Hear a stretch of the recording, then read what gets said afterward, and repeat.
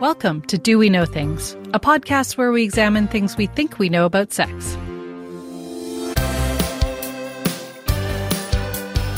Content warning. This podcast will include discussions of medical treatments and genital cutting, mostly about penile circumcision. Hi everyone, I'm Dr. Lisa Dawn Hamilton, professor of psychology and sex educator. Today on Do We Know Things, the controversy of penile circumcision.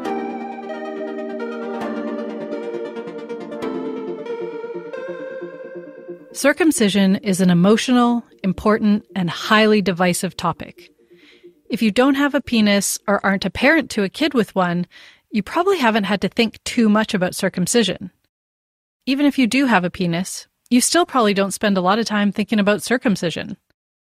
But the decision to circumcise or not circumcise is a really big deal for many. I've wanted to do an episode about the research on circumcision for a long time, but had avoided the topic because of the sensitivity of the issue. No matter what I say, people are bound to be mad about it. Penile circumcision is the removal of the foreskin, the skin that goes over the head of the penis. This is usually a decision made by parents when a child is an infant. Most people are pretty happy with whatever they have, circumcised or not. Those who are unhappy with their foreskin can have it removed as an adult. Those who are unhappy about being circumcised, however, don't really have an easy way to reverse that decision. Some see penile circumcision as genital mutilation, while for others it's crucial for health or religious reasons. On this episode, I'll explore the controversies around penile circumcision. Does it affect penile sensitivity? Does it offer health benefits? Is it ethical? And why do we see penile genital surgery as different than other kinds of genital surgery? That's coming up on Do We Know Things? But first, on episode 52 of the podcast, The Nightmare of Endometriosis, I missed some details that I wanted to add here. Thanks to guest Leonore for pointing these out. Although endometriosis often affects the pelvic region, people can have lesions in many other parts of the body, such as on the diaphragm, in the lungs, and in some cases in the brain. There's also a difference between endometriosis, which is tissue on the outside of the uterus, versus adenomyosis, which is when the tissues are in the uterine muscle itself. This misunderstanding is another reason why people are misdiagnosed. If during a laparoscopic surgery, the surgeon doesn't move the organs around in order to check the appendix, the bowels, the diaphragm, etc., the endometriosis tissue might be missed altogether. Another important point that I wanted to add is that medical professionals and the general public often talk about surgery for endometriosis as being, quote, more invasive, but medications like the GnRH agonists and antagonists can cause side effects that can be also considered very invasive. Although they're not physically going in and opening up your body, they can be very disruptive to your life and to your body. If you haven't listened to episode 52 on endometriosis yet, I highly recommend you check it out. It was fascinating. Okay, now on to the circumcision. Matt and I have already decided that we'll probably do a follow-up episode to this one because it is such a complicated topic, and I really want to hear from my listeners what their thoughts are, experiences are, and also if I get any of the research wrong. The contact info is on the website at doweknowthings.com. You can find me on Instagram at doweknowthings, or you can send an email to doweknowthings@gmail.com, and I'll repeat that at the end of the show as well. So I wanted to preface this by saying that I am not a person with a penis, so this topic is pretty far from my area of expertise as a human and as a researcher. And also a big part of this is the religious aspect. And I am not religious at all. Like my family, my parents, my grandparents, like nobody were churchgoers. I'm culturally Christian. Like I celebrate Christmas, but religion just wasn't a part of my life, so I don't think I can understand the religious significance of circumcision. But I did want to bring at least someone with a penis onto this episode. So I thought it was fitting to invite back to the show occasional contributor and script wizard Matt Tunnicliffe to share his thoughts and offer a male perspective on circumcision. Welcome, Matt. Thanks for having me back, Lisa Dawn. Thanks for representing, as it were. Yes. So I just talked about my like religious perspective, or that I don't really have a religious perspective and I don't really have any connection to religion. Where are you on that spectrum? Yeah, I'm only slightly more. I mean, my dad was slightly more religious. I was raised Anglican, but I would certainly call myself a non-practicing Anglican. I didn't go to church all that much when I was a kid. And so I don't think it was really behind my parents' decision when I was when they were making that decision for me. Yeah, so that's where I'm coming from. Really, maybe 1 degree higher than you on the religiosity scale. Mm-hmm. But you do have a penis, so you have that level of expertise, which I definitely don't have. Yeah, and this is such a fascinating topic because penises for men are such a huge thing, right? They're your whole id sort of thing, and the biggest decision you make about your penis is something that's not made for you. It's something that your parents make for you in the hours or days after you're born for a lot of people, right? And you have no say in it, really. I mean, some people obviously get circumcised as adults, but you know, most people get circumcised, I would say, as newborns. So it's a fascinating topic to go into, and it's a really interesting conundrum for most guys who don't have that sort of, you know, it's something that shapes their life, kind of, or at least their life with their penis, but they have no say over. So, do you want to give us some background, what the numbers say about circumcision rates in Canada? Yeah. So, as you noted, we're in Canada, and currently Canada has pretty low circumcision prevalence, which I actually didn't realize until I started digging into the research. So a recent estimate that's kind of cited everywhere is that 32% of people with penises are currently circumcised in Canada. And the rates of newborns, so like for kids being born now, the rates of their circumcisions vary dramatically across provinces.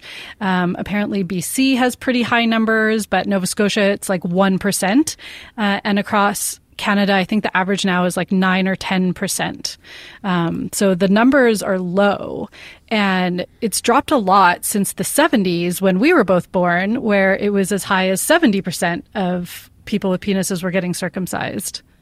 Yeah, I mean, that's wild. And so for the record, I have to say I am circumcised. So that makes me part of the 32% of Canadian males that were circumcised. And, you know, it's one of those things that you never even realize when you're young, that there's a difference in penises, until you kind of hit grade school, junior high, and you go into locker rooms and it's like, wait a second, you know, penises are a different size. And so I remember, you know, as a kid, never kind of, you know, my penis was my penis. But when, you know, suddenly when I was a tween, or maybe even younger than a tween, I remember asking my mom, it's like, Mom, what gives? Like, some penises are different than others. And it's like, oh yeah. It's like, you know, this thing called circumcision, and, you know, and you were circumcised, but some people weren't. And, you know, and her explanation to me was, well, it was, you know, when I asked, well, why am I circumcised? It's like, well, it was the 70s and everyone was doing it. Her doctor recommended it, so she just did it. So, so that sort of stuck me. And what stuck with me even more, though, is when I asked her, you know, well, was it bad? Did it hurt or whatever? And she was like, oh yeah, it was bad. There was blood everywhere. And that sort of image is like stuck with me, that it was a traumatic experience for me, you know, when I was a day or two old, and I can't remember it, of course. So. Yeah, but it was a trauma that happened to me so many years ago now. It sounds like it was pretty distressing for your mom too. Yeah, I think so. I think it was you know, I think they thought it was worse than it was going to be. I haven't talked with her about it in 40 years, but yeah, I think it was more than they expected when it actually happened. Absolutely. And the pressure from the doctor, not the pressure, but the recommendation from the doctor, and you growing up just assuming that your penis was normal. And I think, of course, we always assume whatever we're raised with is normal. But this is such a cultural phenomenon, and we can see how it's shifted in Canada. And I'll get to that, kind of some reasons for that in a minute. But if you look globally, the penile circumcision rates are dramatically different depending on the country. So as I said, currently the estimate in Canada is 32%. In the US, it's a lot higher, like 60 or 70%. The UK is 20%. If we look in North African and Middle Eastern countries, most places it's above 90%. And then places in Asia like China and India are like 12 and 14%. And what I'll do, there's a map that Twitter user India in Pixels posted on Twitter based on data from kind of the big representative study from various countries. And I'll put a link to that in the show notes so people can check it out. And I also wanted to note, circumcision is part of religious and cultural practices of Muslims, Jewish people, but it's also practiced by lots of non-Muslims and non-Jews. And like, there's no religious purpose for a lot of people, which I also find kind of fascinating. And there's the cultural influence. So when you were born, it was kind of the norm in Canada to circumcise a penis. And since then, there's been a shift in the attitude in Canada that this is no longer considered a medically necessary practice or a medically useful practice. And so in the 80s, it was removed from the Medicare coverage in Canadian provinces. So if parents want it now, they have to pay for it. It doesn't just happen as part of medical care in Canada.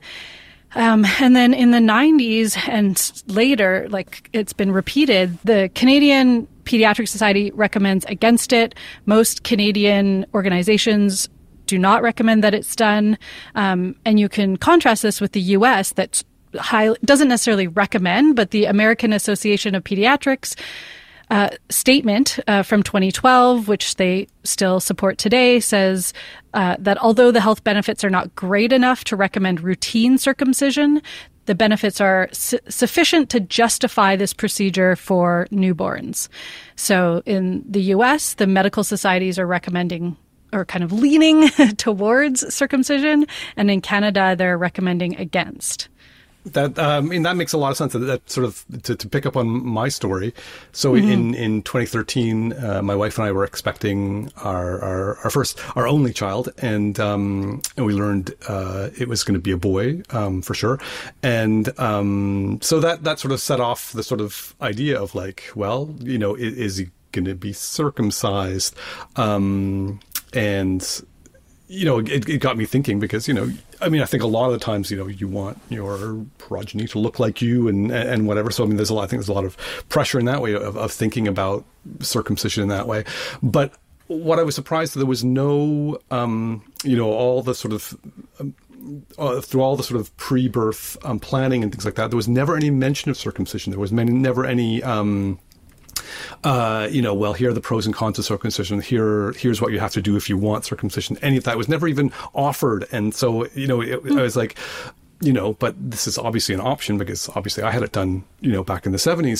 So I went down kind of the same research, internet research hole that I'm sure a lot of new parents to be are kind of doing, is like, do I want this for my child or not? And yeah, I found it a place where there wasn't a lot of resource. There wasn't a lot of concrete answers, and it was very hard to make a decision on circumcision. Also because it's never talked about. It's not something you can talk about with casual friends or even friends who have never faced this choice because they're either not parents or they're not expecting male-born children. Like it's an interesting dilemma. I ended up just talking with an old university friend of mine who did have two boys and kind of talking through the decision that way. But if you didn't have that person, someone to talk to, it was incredibly difficult when you're looking for answers about circumcision. Now, of course, if it's kind of been removed from Medicare and kind of no longer recommended by the Canadian Pediatric Association, that's probably answers a lot of questions, but I had a lot of questions and a bit of angst as well about what to do when this was happening, back in 2013, and didn't have a lot of places to turn. Yeah, and I imagine because there wasn't the religious expectation that even your parents, like they might have been able to give insight on why they made their decision, but it wasn't as though it was part of like a religious tradition that they wanted you to carry on, for example. No, exactly. And they got it done because their doctor said do it, and so they did it. So yeah. Mm-hmm.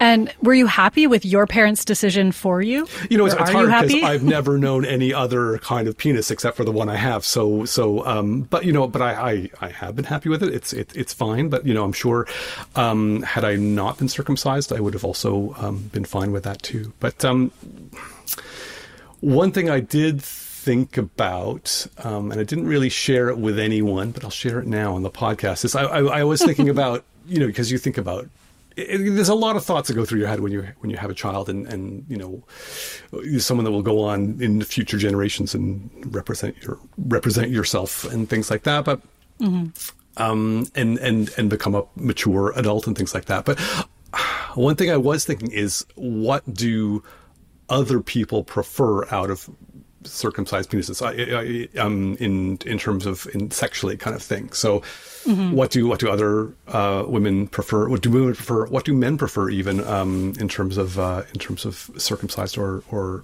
uncircumcised penises going for their partners?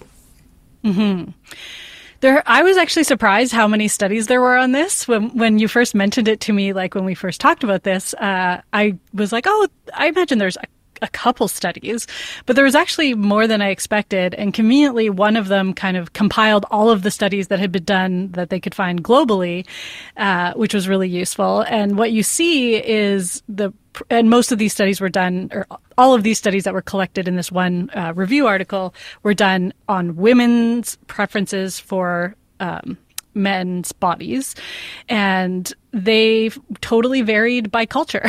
So if you were in a place where circumcision tended to be dominant, you see that there's like a bit of a skew towards preferring circumcised penises. And if you're in a place where circumcision was not dominant, you see a skew towards preferring not circumcised penises.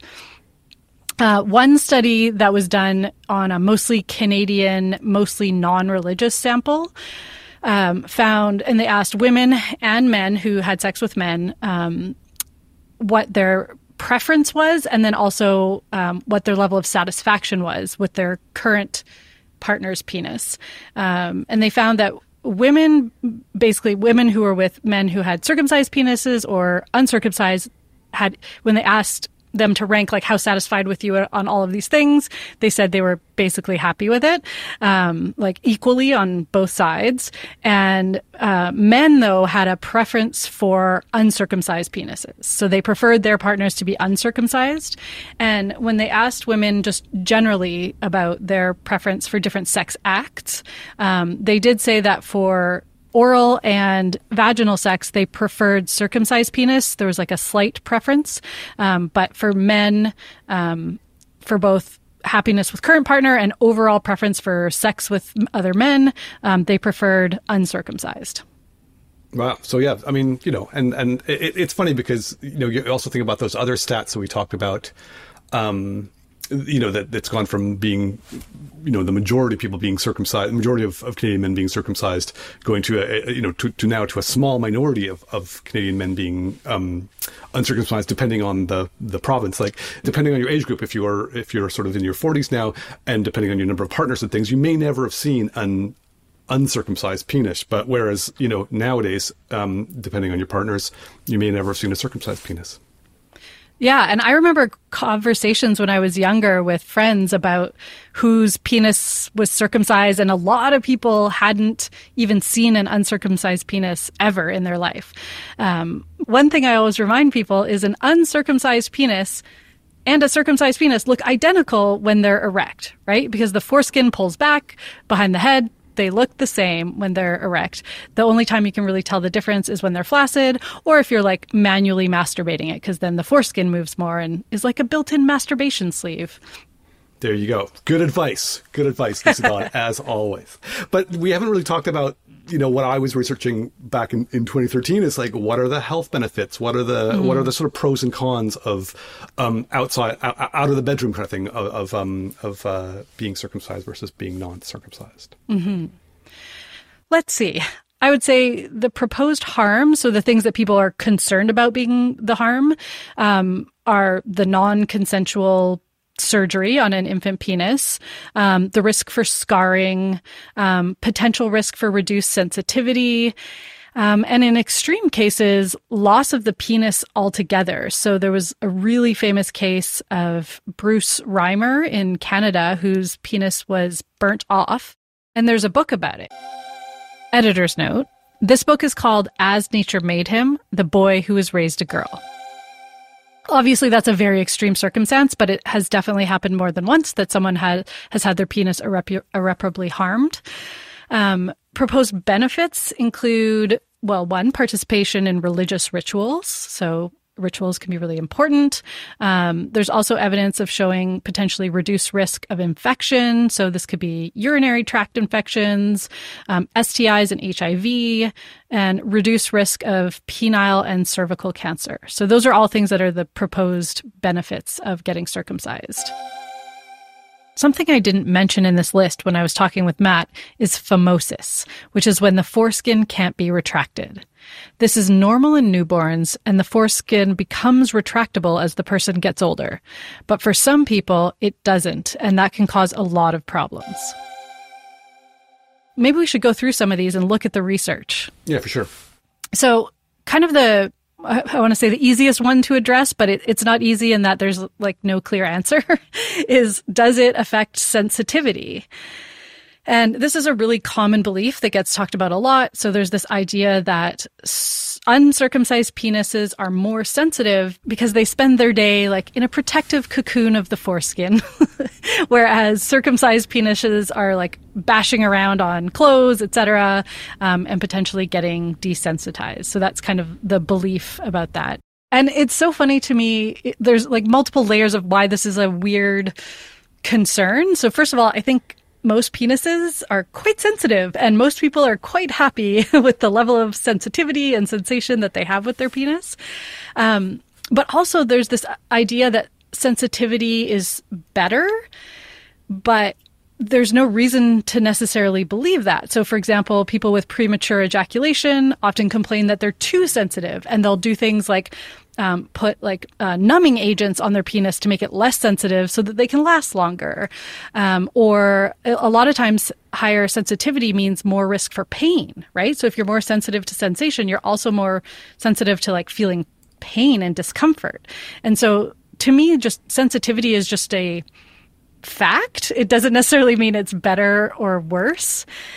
But there has been a few studies done, and what they do in these studies is they take these, there's different stimuli, but probably the most common is these very tiny filaments, like little skinny things, and they are pressed up into the penis with like a specific force. So the device like can apply a specific level of force, and you're supposed to say when you can feel it. So it starts off very gently, or with like a really thin filament, and then the filament gets bigger or the pressure gets bigger, and so then the person says, okay, I feel it now. And so that's how pressure is often, or sensitivity to pressure is determined. They've also done stuff with like vibrations, so putting different vibratory stimuli and being like, okay, when can you feel it? When does it get uncomfortable? And some studies have shown that there is a difference with uncircumcised penises being more sensitive to pressure. Most studies have shown that there's no difference, and particularly if you control for things like hypertension and diabetes, which affect blood flow, which the less blood flow there is, the less sensitivity there's going to be. And so when you're controlling for these other factors, there doesn't really seem to be a difference in sensitivity. Fascinating. So it's kind of a draw, right? There's no real winner, quote unquote, in terms of what is better, really. Exactly. That's my assessment, because in any given sample, you're going to have variability in sensitivity, right? We all have differences in sensitivity, but what causes that difference doesn't seem to be circumcision or not. Like that could be a tiny contributing factor, but it's likely other things that contribute to our level of sensitivity. So it's kind of a draw when it comes to sensitivity. What about some of the health benefits of being circumcised versus uncircumcised? The health benefits, that is also like such a complicated area of research. And there are just hundreds of studies, both arguing about this from a theoretical and ethical perspective, and other ones that are doing like randomized controlled trials, comparing different kinds of like circumcised versus uncircumcised. here's what I think the kind of consensus is. So the foreskin itself, so underneath the foreskin and the foreskin being near the urethra, can potentially increase bacteria and other things. And so if a foreskin isn't cleaned regularly, more bacteria is going to be there. There is a slightly higher risk of some infections when you have intact foreskin. One thing I don't think people control for is, are people cleaning their foreskin regularly? But what we do know is when they do swabs of foreskin, for example, there is high levels of various bacteria. And this has been linked to higher levels of urinary tract infection risks. And the most of the research on that is actually done in children. And so like infants and children who are uncircumcised are more likely to get a urinary tract infection. There doesn't seem to be a lot of research on how that applies to adult men. I want to jump in here and add some detail about this because a lot of fuss gets made about the UTI risk. What I think is important is understanding the actual level of risk. UTIs for people with penises are fairly rare. A large Canadian study of almost 60,000 infants found that in the 3 years of data that they looked at, 3 out of 1,000 babies who were circumcised were admitted to hospital with a UTI versus 9 out of 1,000 uncircumcised babies. Studies do consistently find that babies and children with uncircumcised penises have higher rates of UTIs, but overall, the levels of UTIs are low. Another important point is that there have been no randomized clinical trials on prevention of UTIs by circumcision, which means we can't say that circumcision causes the reduction in UTIs. There can be factors that differ systematically between people who choose to circumcise and those who do not. There was one study from Turkey that was a sort of randomized controlled trial of circumcision, but it started after the babies had their first UTI. So the control group was parents who refused to get their kids circumcised, so that was definitely not randomized. But there were 2 other randomized groups, one who got circumcised right away and one who got circumcised at 6 months after the first UTI. It was a small study, and there was no differences in the groups in the UTI rates, but on the swabs, the uncircumcised groups had much higher rates of bacteria that could cause UTIs. There's also a higher risk of penile cancer and cervical cancer in people who have uncircumcised male partners. Both cervical cancer and penile cancer are very, very rare. So, like, for example, the risk of penile cancer is like 1 in 100,000 in the general population, compared to like 1 in 270 for testicular cancer. And cervical cancer is equally as rare. And so there is some evidence that it does increase the risk, but if it's increasing the risk from like 1 in 100,000 to 2 or 3 in 100,000, so that's like a 200% increase, but it's still like a very minuscule health risk, it seems to me. Yeah, I mean, and so let's not call it a draw. Maybe there's a slight advantage for circumcised people in this one, but there's not much. And I mean, that's what I found when I was doing the research. Is like there's not much between the 2 camps. And that's what ultimately made it such a difficult decision when you're looking for help and don't really have anyone to talk to about it. So yeah, so when I was trying to make that decision in 2013, it was so equal, and it was just hard to know what to do in terms of making the right choice for your child. So anything else, Lucy? Yeah, so the biggest evidence in favor of circumcision as a protective factor against sexually transmitted infections and HIV. But almost all of this research is based in sub-Saharan Africa, so in countries with low levels of circumcision in Africa. And these are people who it's called voluntary circumcision. So they do this as a teen or an adult. And when randomized clinical trials are done in these various countries, it shows a pretty significantly reduced risk in transmitting and getting HIV when someone is circumcised as a teen or adult compared to when people aren't. And there's been a lot of arguments about this in terms of this seems to be almost a Western imperative. So like people from the US going over and telling African men to get circumcised. The argument is it's also voluntary. So these aren't infants getting circumcised. These are people who are being perhaps coerced, but also perhaps, educated around circumcision, that it might reduce their risks and the risks of their partners. And that's really like the strongest evidence, is that these people getting circumcised as adults are at reduced risk of transmitting and receiving HIV in this very specific population. And to my knowledge, there's not a ton of research we don't know really how it applies outside of that context. And there's not strong evidence that there's differences in HIV or STI rates for people who are circumcised as infants when we look at other parts of the world. And so that's an area that I think is still, we need to know more about. Yeah. As always, more study is needed on these important issues, really. And it's important. If there's one thing about this podcast, it's shown me, is more sex education research is needed. So, yeah. So what are some of the other issues surrounding circumcision then, Lisa Dawn? One thing that I've been reading a lot about since starting the research for this podcast is work done by bioethicists and human rights scholars, and there is a lot of ink spilled about whether or not it is ethical to circumcise a non-consenting person. And bioethicists and human rights scholars have written extensively about the bias in many cultures when we look at different kinds of genital cutting. So if we just look at it in general, if we're talking about vulvas, clitorises, penises, we think of the removal of tissue in those areas very differently. So, for example, outside of the cultures where it's happening, genital cutting on a vulva or clitoris of young people is referred to as female genital mutilation.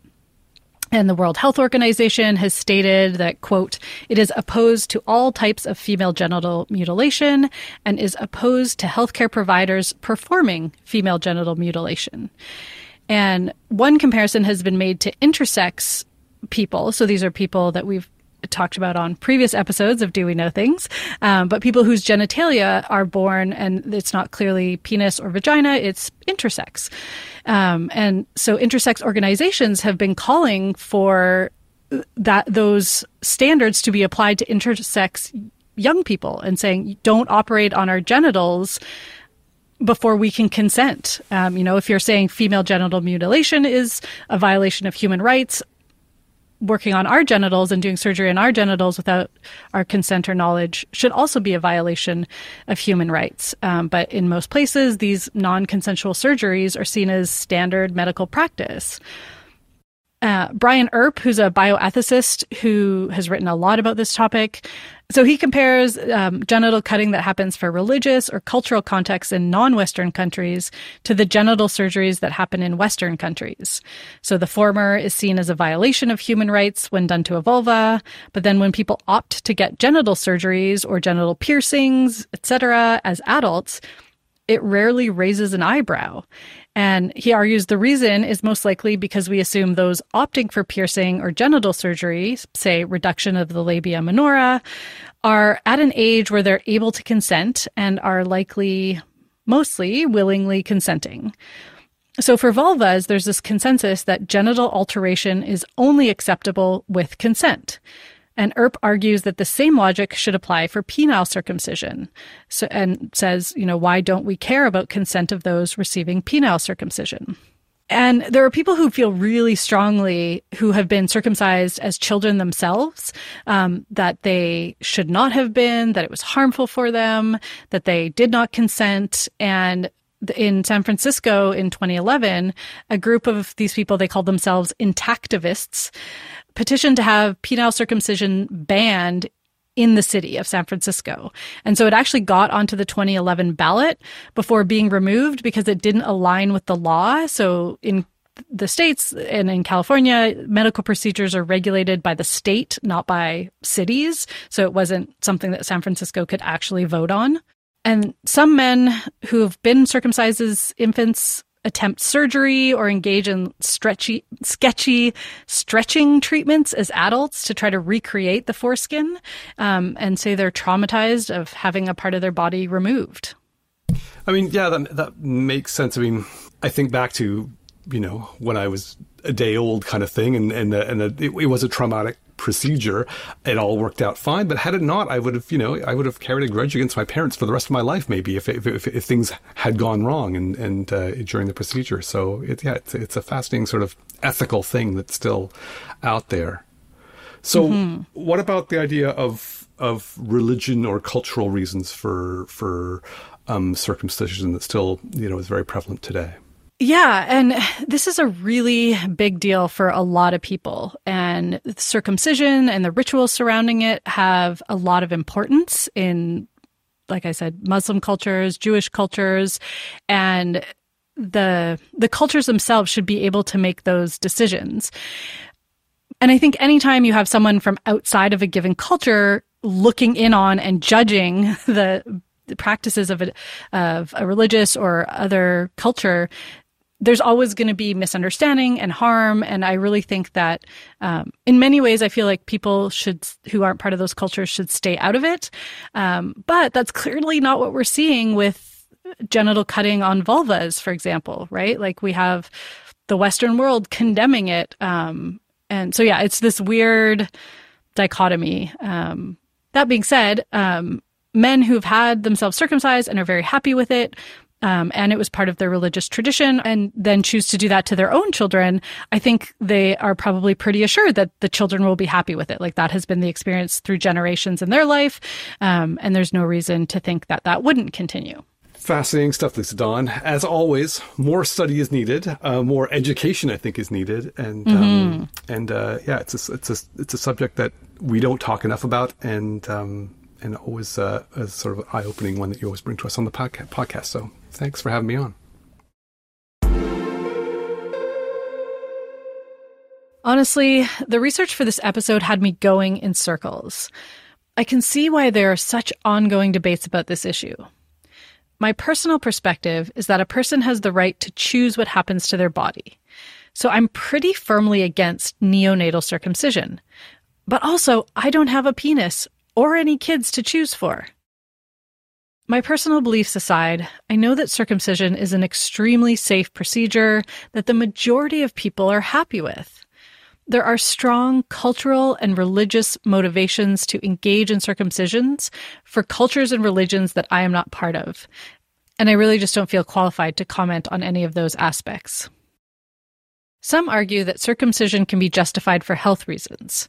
I read many of the health research papers, and while there does seem to be at least some health benefit, the health risks of not being circumcised are also pretty rare. Some people look at that risk data and say it is a moral and ethical imperative to circumcise for health reasons. Others look at that data and say, these are relatively minor risks. Additionally, while there have been some clinical trials of circumcision in Africa that show reduced risk of HIV transmission, the population-level stats are not clear. Some studies show that at a population level, circumcised men are at less risk for STIs and HIV compared to uncircumcised men. But then some show no difference at all. This includes studies of gay and straight people done in many places around the world. If health is a concern, a person can choose for themselves to get circumcised when they're older, but there's also higher risks of complications if circumcision is done as an adult or a teen. This topic just really does not have an easy answer. As I mentioned off the top, I will do a follow-up episode, so I want to hear from you. Please send me emails or DMs at the contact info I'm about to rattle off. That's all for this episode. If you have any feedback or peer review of this episode, I'm always excited to hear from you. You can send me a voice memo recorded on your phone or just a written email to doweknowthings@gmail.com. You can also find a script for this episode with references and extra info on the website at doweknowthings.com. All music and sounds in this episode by Jeremy Dahl. Check him out at palebluedot.ca. Script assistance by Matt Tunnicliffe. I'm Lisa Dawn Hamilton. You can find me on Twitter and Instagram at Do We Know Things. And of course, you can email me at doweknowthings@gmail.com. Do We Know Things is released every second Monday, and you can find it anywhere you get your podcasts. Of course, I would love it if you could subscribe and rate and review to the podcast on iTunes. Thanks for listening. I'll talk to you next time on Do We Know Things.